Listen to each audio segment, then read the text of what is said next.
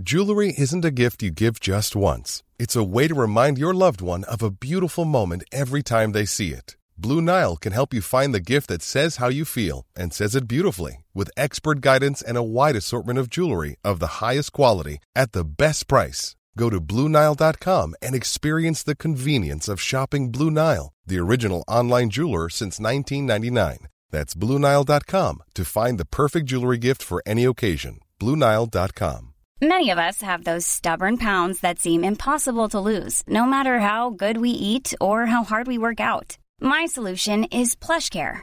PlushCare is a leading telehealth provider with doctors who are there for you day and night to partner with you in your weight loss journey. They can prescribe FDA-approved weight loss medications like Wegovy and Zepbound for those who qualify. Plus, they accept most insurance plans. To get started, visit plushcare.com/weightloss. That's plushcare.com/weightloss.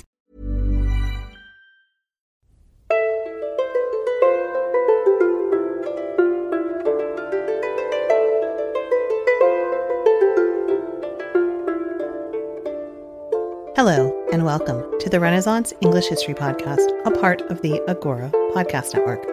I'm your host, Heather Tusco. I'm a storyteller who makes history accessible because I believe it's a pathway to understanding who we are, our place in the universe, and being more deeply in touch with our own humanity. This episode and the next one I'm going to do next week is thanks to Pen and Sword Press, who sent me an advanced copy of the new book on Cardinal Wolsey by Phil Roberts. It's the first of two parts, this week and next week, like I said, because it's too much to cover in one episode. It's been a while since I've done an episode on Wolsey. I think it's been about 13 years. So it was timely, and I'm glad to be able to read up on him properly again. So I will put a link to the book in the show notes at englandcast.com/Wolsey. Before we get started, though, TutorCon. Unbelievably, you guys, time flies so fast. We are only 10 and a half months away from TutorCon 2023 because there's this black hole that just sinks with time. It's just the weirdest thing. Anyway, the thing I want to say is that now is the perfect time to get your ticket. Well, why is that, Heather? Well, I'm glad you asked. It's because right now the price is still at the super early bird price, though it won't be that low for long. It saves you $130 off the regular price.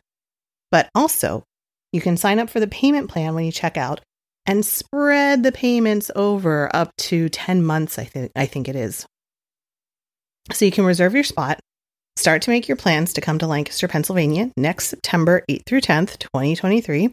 We already have 5 speakers confirmed, topics like calligraphy, Henry VIII's medical treatments, and fiber arts. This is your opportunity to spend 3 days with your fellow Tudor history lovers.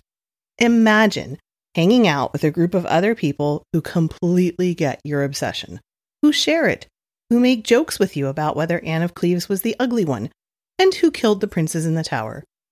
Even if you don't know anyone and you're coming by yourself, we are maybe the friendliest group on the planet.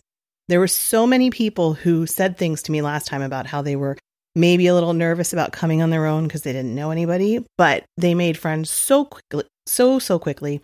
And you're going to quickly be surrounded by like all your new best friends. So go to englandcast.com/TutorCon to get your tickets. If you want to take advantage of the payment plan, you choose Shop Pay as your payment option when you're checking out. Again, englandcast.com/TutorCon will give you all the details. So, Thomas Wolsey. It's interesting to think about the ways that he has been portrayed in the media throughout the years and how it's changed in the past few decades. Also, random trivia fact I learned, the George Cavendish biography of Wolsey was the very first biography published in the English language, period. That's pretty cool. Anyway, Cavendish wrote that Wolsey was most earnest and readiest among all the council to advance the king's only will and pleasure without any respect to the case. The king, therefore, perceived him to be a meet instrument for the accomplishment of his devised will and pleasure. Wolsey, he said, combined his desire to serve the king with a special gift of natural eloquence, with a filed tongue to pronounce the same, that he was able with the same to persuade and allure all men to his purpose. Wolsey orchestrated the Field of Cloth of Gold. He did treaties galore. He managed the royal household. He had diplomatic relationships he managed. He reformed with a small r, not a large reform like Reformation, but the small r, the church. And with Thomas More and Bishop Fisher, he recognized that there was a need to reorganize the foundations and the colleges and the monastic life. If you actually want more detail on what England was like, the English church was like before the Reformation, a couple of years ago when it was the 500th anniversary of the 95 Theses, I did a whole Reformation month. And I did several episodes on the Reformation in England. And I did one on what the medieval church was like before the Reformation. So I'll link to that too in the show notes if you want kind of the background of what it was like. Wolsey was also a major patron of the arts. He subsidized scholarships. He founded Cardinal College in Ipswich and Oxford. He built Hampton Court, where he entertained foreign leaders and ambassadors. Not bad for a boy who was born a butcher's son in Ipswich. I've been to Ipswich. I went to a concert at the Corn Exchange in Ipswich a long time ago. I don't have a lot of memories of Ipswich. I think I liked it. Anyway, that's off topic. So, speaking of being a butcher's son, Wolsey's father, Robert, wasn't a butcher the way we would recognize a butcher. He was actually a bit of a serial entrepreneur. He held cattle. He was also an innkeeper. In fact, he was often in court with complaints against him for ignoring health and safety and hygiene standards. Apparently, his, quote, ale and beer measures did not give the official ale taster satisfaction. Also, and I quote, he slaughtered his oxen without showing their skins in the marketplace. And he cast out offal into the highway where his pigs wandered about at large unattended. Nothing worse than unattended pigs in the highway. I live in Amish country now. There are unattended pigs in the highway sometimes. Anyway, during the reign of the Yorkist kings, he welcomed in the women of ill repute who came into his inn as well.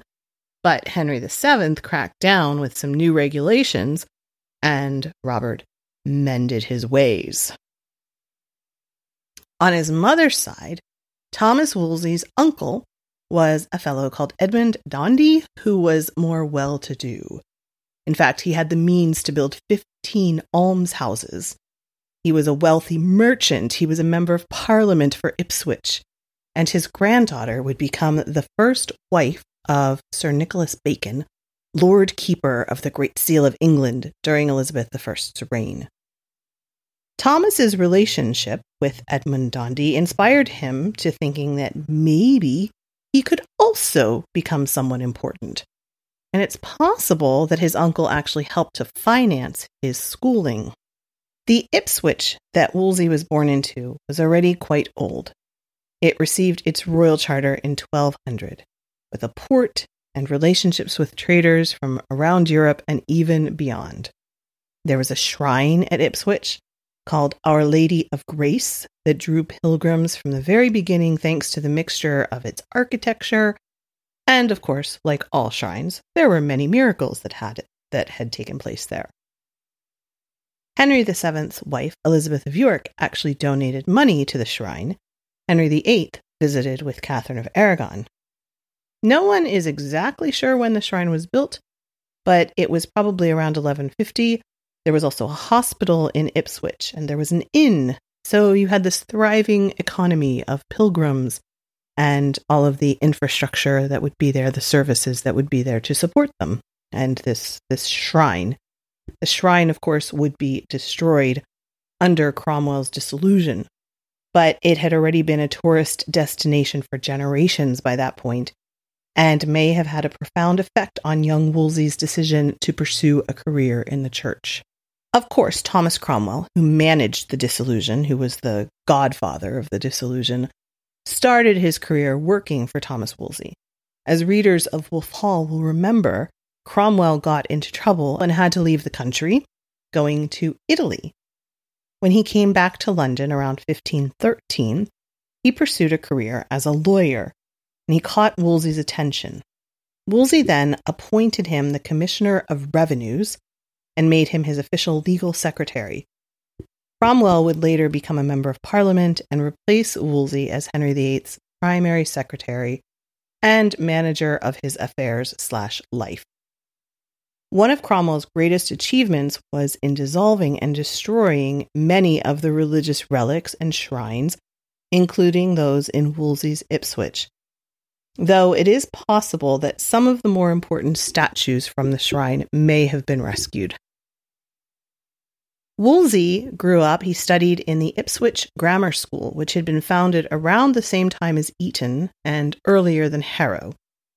In 1480, the school still didn't have its own schoolhouse, though by 1483, a patron called Richard Fellall provided a house facing the convent of the Blackfriars.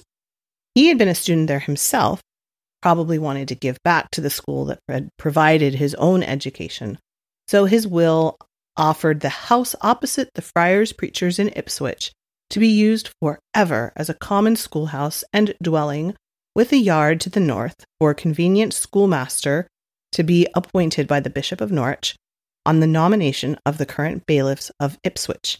The masters will pay no rent, but receive the rents from other property in Witton and Brooks Hall.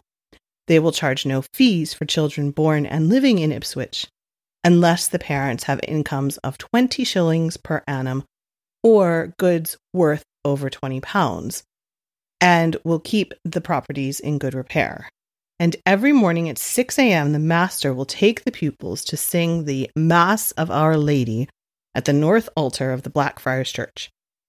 Of his time at the church, George Cavendish wrote of Wolsey, "And being but a child, he was very apt to learning, by means whereof his parents or his good friends and masters conveyed him to the University of Oxford, where he prospered so in learning that he told me in his own person he was called the boy bachelor, forasmuch as he was made Bachelor of Arts at 15 years of age."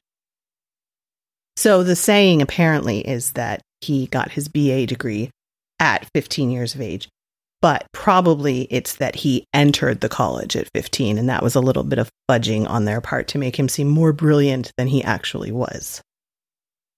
So in 1498, Wolsey was ordained a priest. He served at Magdalen College School. He was also likely the bursar of Magdalen College and master of the college school. By 1501, he had risen. He was the master of the school and the dean of divinity. He had taught the sons of the first Marquis of Dorset, and through that connection, he became the rector of St. Mary's Church in Somerset, receiving an income of £21 per year. Within a few years, he was the chaplain to a new patron, Sir Richard Nanfan, who was the king's governor in Calais. And this is where Wolsey's administrative acumen came to shine first. Apparently, when his patron was away, he would leave charge of everything to Wolsey. So Wolsey was just responsible for everything. And then perhaps recommended by Nanfan after his death, he moved to the court and he became the chaplain to Henry VII. So you see this kind of history of him going up through the clerical ranks while also starting to make an impression on important people who can help him rise. At the time, the keeper of the Privy Seal was a Bishop Richard Fox of Winchester. He was impressed with Wolsey, and he soon sent him to Scotland to investigate rumors that Scotland was planning an alliance with France. Then Wolsey was sent to the Low Countries to negotiate a marriage between Henry, who was a widower by now, with Margaret of Austria. That's Henry VII. He concluded with a diplomatic embassy to Emperor Maximilian that won him praise and trust all round. And by February of 1509, he became the Dean of Lincoln. But it was under Henry's son, Henry VIII, that Wolsey rose so quickly. Henry VIII trusted Wolsey, and he had no interest in dealing with the administrative side of running the country. Wolsey bucked the opinions of his other counselors early on and approved of Henry's desire to go to war with France, which was an early success of Henry's. And that became a success for Wolsey too. By 1511, Wolsey had a seat on the Privy Council. and Henry trusted him with more and more responsibilities. Wolsey would continue to rise, adding offices to the Bishop of Lincoln and Archbishop of York to his resume. During this time, Wolsey had a romantic relationship with Joan Lark from Thetford. It wasn't uncommon for members of the church to have a relationship despite their vows of celibacy, and he had a son with Joan called Thomas Winter. Years later, Anne Boleyn, when she was queen, would write Thomas a letter, and in that letter she asked him to think of her as a friend. But ultimately, it was Thomas Cromwell who would take care of him and was the truest friend to him. In 1511, they also had a daughter, Dorothy.